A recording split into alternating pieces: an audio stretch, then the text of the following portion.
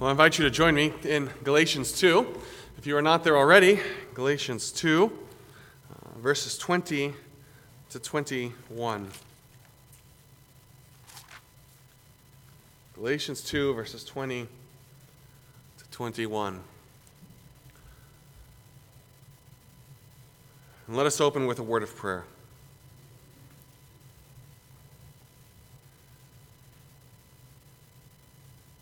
Heavenly Father, this evening we rejoice in that grace that is ours in Christ. We are His, a bride of grace. What hope there is for us in that reality, that everything that is ours in Christ is ours by grace, not by merit, not by anything that we can add or do, by the grace of God alone. What a privilege, what a joy, what hope there is in being a bride of grace. So, Heavenly Father, even this evening as we look at this passage, these two short verses, may we rejoice together in that grace. May we come to see how life-giving, how hope-filling, how exciting that the grace of God is. May you be honored in all that I say and do in this next hour. In Jesus' name, amen. We're continuing our series based on our theme for the year, a new song. We began the year by looking at several psalms that use that phrase, a new song. As we looked at those psalms, we came to see what do they mean by saying, as the psalmist confesses, I'm singing a new song. Even as we confess each week in our verse of the year, our new song is tied to the marvelous works of our great God. So after looking at those Psalms, and then we've turned our attention to the New Testament, and we're working our way through what are these things that we are singing in, singing of, what is this hope that we have, that we confess. We saw that singing a new song, it really comes down to our testimony. I have a new song, a new purpose, a new hope that flows through everything that I do. We worked our way through much of Romans 8, looking at the fact that in Christ we sing with hope. The fact that in Christ we sing or live with confidence. And this evening, as we turn our attention to Galatians 2, verses 20 to 21, we see that we sing by faith. You see, this new song is not ours by any works that we have done. We do not have a new song because we are good. Our new song is based on the grace that is ours in Christ. So we sing by faith. As we turn our attentions to Galatians 2, likely you are very familiar with the background of Galatians. We've been in Galatians in Sunday school. The youth group has been in Galatians in Sunday school. It wasn't that long ago, 2 or 3 years, I believe, when I preached through the book of Galatians. But just by way of reminder, Galatians is a book written by the Apostle Paul to several churches in a region. And that region is called Galatia. It is in modern-day southern Turkey. Specifically, it's written to the cities most likely of Derbe, Iconium, Lystra, and Antioch of Pisidia. And what's interesting to note is that these cities, these 4 cities, are the only cities that Paul visits on every single one of his missionary journeys. On all 3 of them, he goes through this area. The first missionary journey is really focused kind of in this area. So we come to the book of Galatians, what I believe to be Paul's first the earliest, at least, that we have of Paul's written epistles, written shortly I believe, before the Jerusalem Council, as we see in Acts 15, and dealing with the very same issues of that Jerusalem Council in Acts 15. It's dealing with issues of law and grace. Do we need to, now that we are in Christ, that Jesus has died and risen from the grave and ascended on high, in this dispensation, this church that he has left, do we need to keep the law? Do we still need circumcision? And what Paul is arguing here in Galatians is that in Christ we are free from the law. In fact, the law could never save to begin with. The law has a purpose of pointing out our sin, of showing us beyond the shadow of a doubt that you are sinners and you cannot live up to God's expectation. Galatians is really a book that draws our attention to the grace of God and how sweet it is. And really, as you come to the end of Galatians 2 here, verses 20 to 21, Paul's really hammering home this point.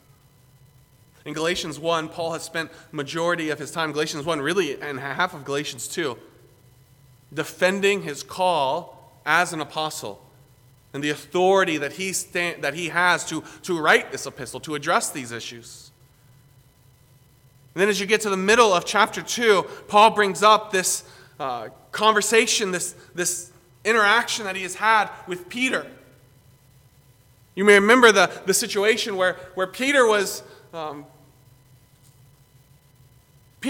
preaching grace, and he was interacting with the Gentiles until certain people from Jerusalem came, from the church there in Jerusalem, pastored by James. And when they came, Peter, influenced by them, backs away from the Gentiles and starts spending all of his time with the Jews and agreeing with the message, really by his actions. He's agreeing with the message that these Judaizers are presenting, saying that Christ is not enough. They may not have said it in those words, but that is what they are teaching. That you need circumcision, you need the law. Really, you need merit. And Peter may not have meant to have said that, but by backing away, by separating himself from the Gentile believers, that is exactly what he's saying by his actions. And Paul calls him out on this. Paul addresses it very publicly because this is a big deal. And in fact, as you get down to then Galatians 2, verses 20 and 21, Paul here is writing at the very end of this episode, as he tells us about what was going on with Peter, he's writing this to tell us why this was such a big deal. Why did it matter that much? It mattered that much because as we come to verse 20 of Galatians 2, it says this, because I have been crucified with Christ, and it is no longer I who live, but Christ who lives in me. It is that big of a deal because I have been changed, because everything has changed in Christ. I have been crucified with Christ. Pause right there and meditate on that, because that is really a shocking statement. Do not go past that without having it really rock your soul, impact you to your very core. I have been crucified with Christ. That word crucified has lost some of its power to us. We're so used to it in the church. He doesn't say, I identify with Christ. I have been crucified with him. It is a radical statement on the definitive nature of the cross. Crucified. When he died for my sin, I died with my sin. I am dead to my sin. That's really the point that Paul goes on to make in Romans 6, verses 2 to 6. How can we, who have died to sin, live in sin? His whole point there is that we cannot. You are free from the power and the penalty of sin in Christ. You have died to sin because when Christ died, in Christ you died with him.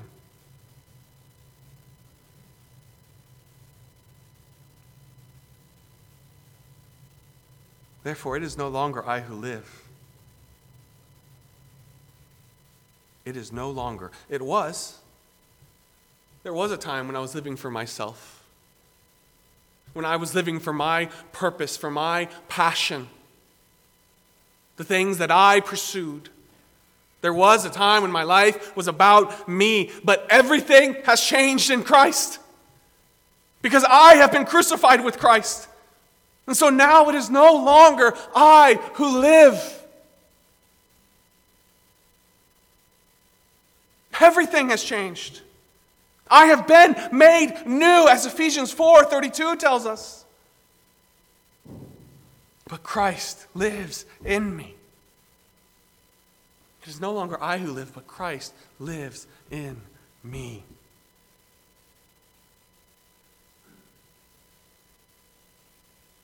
That is my purpose. Christ is my hope. Really, it gets to another thing that Paul said, Philippians 1:21, for to me to live is Christ, and to die is gain.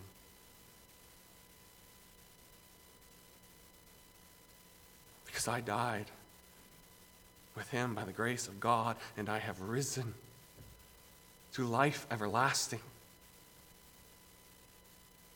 He is my source of life. He is my purpose in life.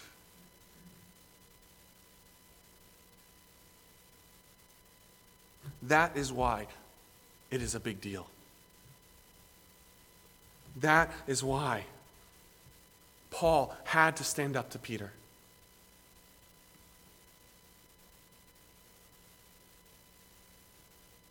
Because sin, the law, it has no more power over me because I died with Christ and Christ lives in me.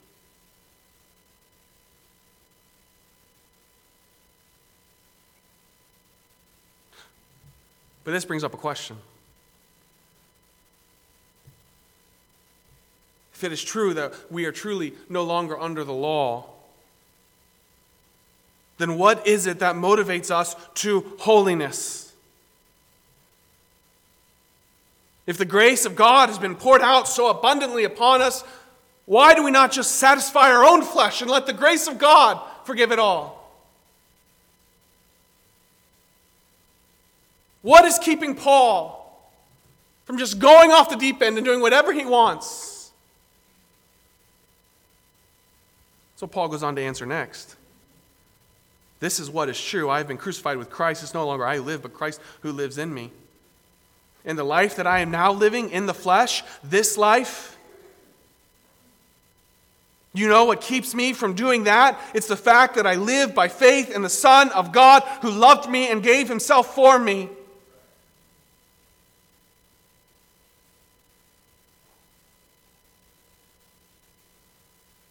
See, what Peter was proclaiming by backing away and seemingly agreeing with those Judaizers. With his actions, he was saying that Christ's work also needs the help of my works. I need works plus faith. And what Paul is saying here is, no. You see, the motivation to good works flows from my faith. It doesn't work with my faith. I do good works because of my faith, because I have been made new in Christ. Because I live by faith. It's a past action that has been completed with continuing results. I have been saved by faith, and I am living by faith. Faith in what? Because you can have faith in a lot of things. Faith in my ability to keep the law. Faith in the ability of the law to one day cleanse me. No. Faith in the Son of God. Faith in Jesus Christ. Why? Because he is the one who loved me and gave himself for me. For God so loved the world that he gave his only begotten Son, that whosoever believes in him should not perish but have everlasting life. He loved me. And because he loved me, he gave himself for me willingly.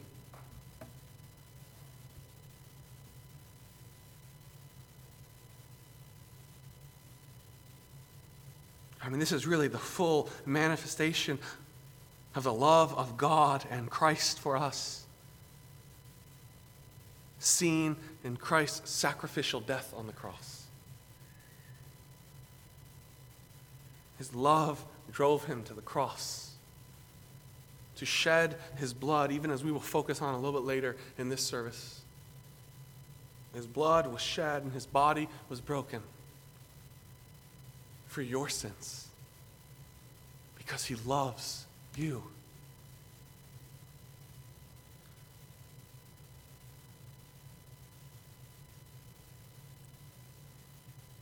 So Paul goes on in verse 21.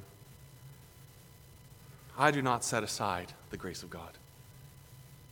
What he's essentially saying there is I am not the one here who is downplaying the grace of God.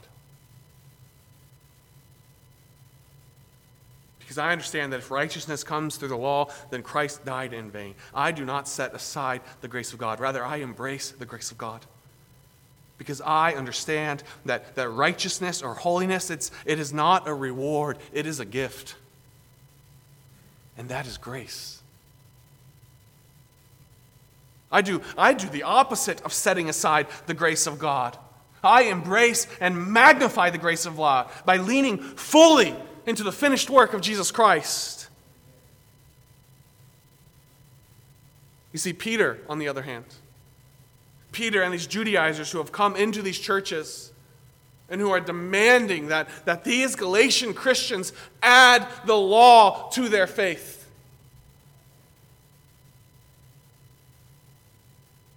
They're really making the same mistake that Peter made all the way back in Matthew 16, verses 20 to 21, when Jesus told him that he must die and suffer and rise again. And Peter says, "No, Lord!"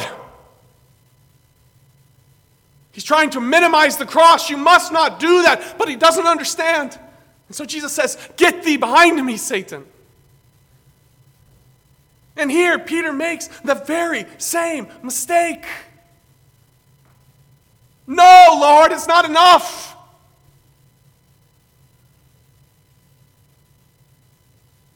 And once again, Paul says, Peter, step aside. I am not the one setting aside the grace of God. It is not Paul who has minimized the cross. It is Paul who magnifies the cross and the grace of God. You see, if righteousness comes through the law, then Christ died in vain.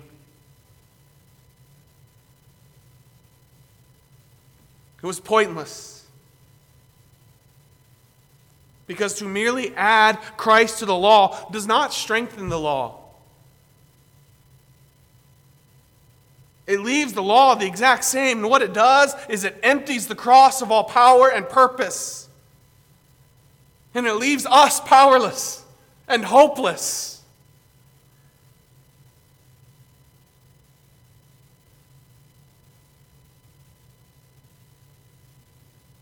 Christ died because there was no righteousness through the law. Christ died because we had no hope in ourselves. Christ died because we were utterly lost and hopeless. In fact, what Paul is saying here gets to the very heart of the Galatian issue.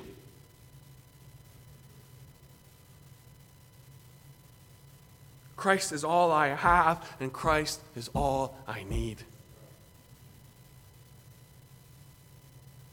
That's what Paul is saying here. Christ is all I have, and Christ is all I need.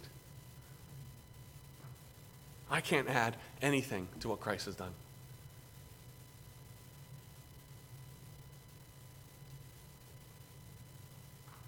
So I live by faith in the Son of God who loved me and gave himself for me, understanding that I have been crucified with Christ, and it is no longer I who live, but Christ who lives in me.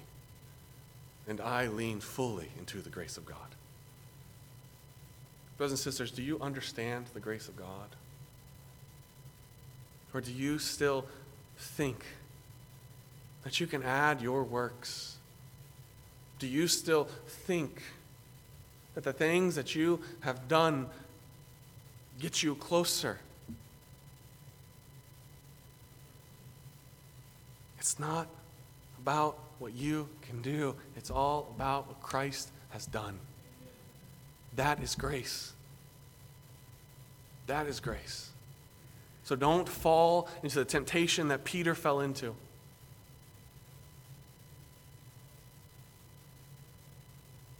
But cling to the cross, recognizing that righteousness is not a reward. Righteousness is a gift from God in Christ. And that is grace. So, brothers and sisters, we sing a new song by faith. The testimony that we proclaim in our new song in Christ is not a testimony of I can or I have. It's a testimony of Christ has. It's a testimony that magnifies the cross and the empty tomb. It is a testimony that looks to the future knowing that Christ is coming again. It is a testimony that proclaims not just from my words, but even from my actions, day in and day out in the flesh, that I am living by faith in the Son of God who loved me and gave himself for me. So, brothers and sisters, this week, sing a new song by faith and sing it loudly and sing it boldly, because in Christ you have hope. We're going to transition this evening to the Lord's table. We're going to sing the song, When I Survey the Wondrous Cross.